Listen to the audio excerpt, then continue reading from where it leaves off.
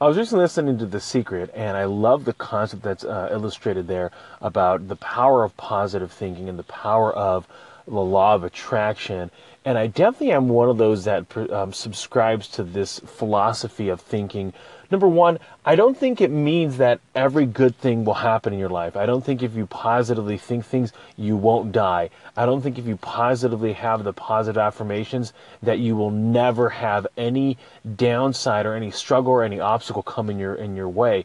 However, I think when you have that kind of mindset, you view things, your perspective on life is much different. At the same time, I'm a firm believer that you can get what you ultimately want in life. And that the more that you're fixated on certain things that you want to accomplish in your life, the more that you're going to figure out how to accomplish those things. I find that one of the most defeating things that somebody will tell themselves is the phrase, I don't know. And the moment that we start believing in that phrase, I don't know, we'll find ourselves not moving ourselves forward, not using our mental capacity to find the solution. So for example, if I truly want to have a Bentley, which is a $280,000 vehicle, and right now I'm driving the smallest, cheapest vehicle used I bought for $1,800, then if I fixate my mind, okay, imagine myself driving that Bentley, imagine myself constantly driving it every single day, and then I allow my mind to think about that Bentley constantly, day in and day out. I might even go there. I might have pictures all around it. I might figure something out. And then what might actually happen is I might find myself with a profession where all of a sudden I'm test driving that vehicle, or maybe I find myself in the capacity to be able to buy that vehicle. And so the more that you fixate on it, the more that you're going to find that that thing will come into your life. And I think those are great opportunities for individuals to figure out how they can continue to move forward with what's important for their lives in order to get what they want. And so I think the most powerful words after I don't know being debilitating would be, I don't know, but I will find out. That when we allow ourselves the desire to find a solution, we find ourselves actually moving forward towards solutions versus accepting exactly what's status quo. What are your thoughts regarding The Secret? Sherm's out. Happy Wednesday, everybody. Anchorites.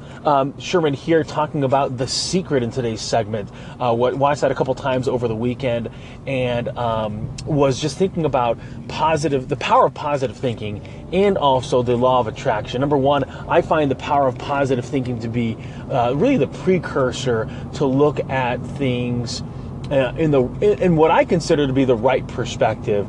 And so for me, I really am a cockeyed optimist. Like I really see the silver lining on dark clouds, not only for myself, but when I'm engaging with other people. And so number one, I think one of the biggest struggles we make is that we draw a line in the sand based on what circumstances we find ourselves in, and we say that's the issue, right? Where I think about Buck Knight, the founder of Nike, and in the first 10 years of starting that business off the ground, one of the struggles that he ran into was just pulling enough capital in, enough revenue to buy the inventory.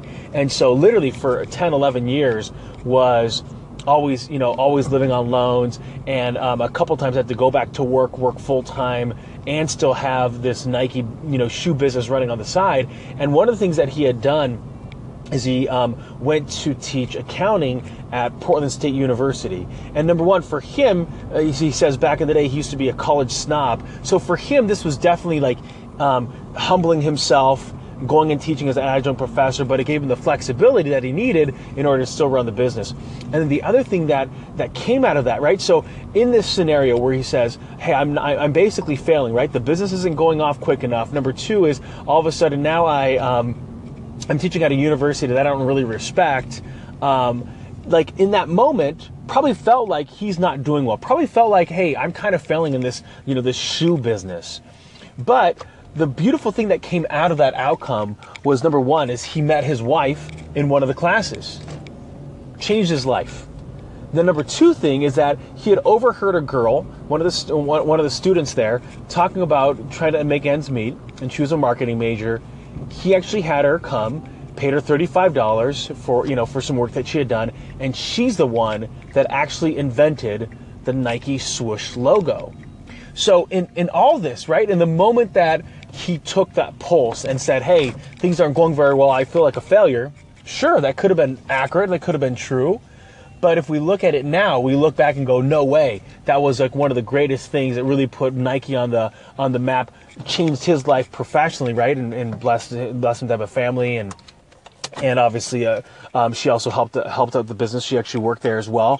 And so in our moments where we find ourselves in struggle, if we take a line in the sand or cement and say, like, sand means that you're open for changing, cement means that it's going to set. Where we find ourselves struggling is where we take that pulse and we say, hey, that's exactly where I'm at. And we judge ourselves versus on that outcome versus thinking about what good things can come. And so the law of attraction is the step beyond that, is a step beyond the power of positive thinking.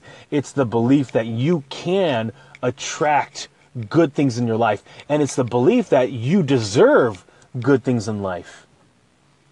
Likes attract likes. Reminds me back in high school, why did all the jocks hang out together? Why did all the goth people hang out together? Why did all the super studious kids always hang out together? Because they attracted each other based on what they were interested in.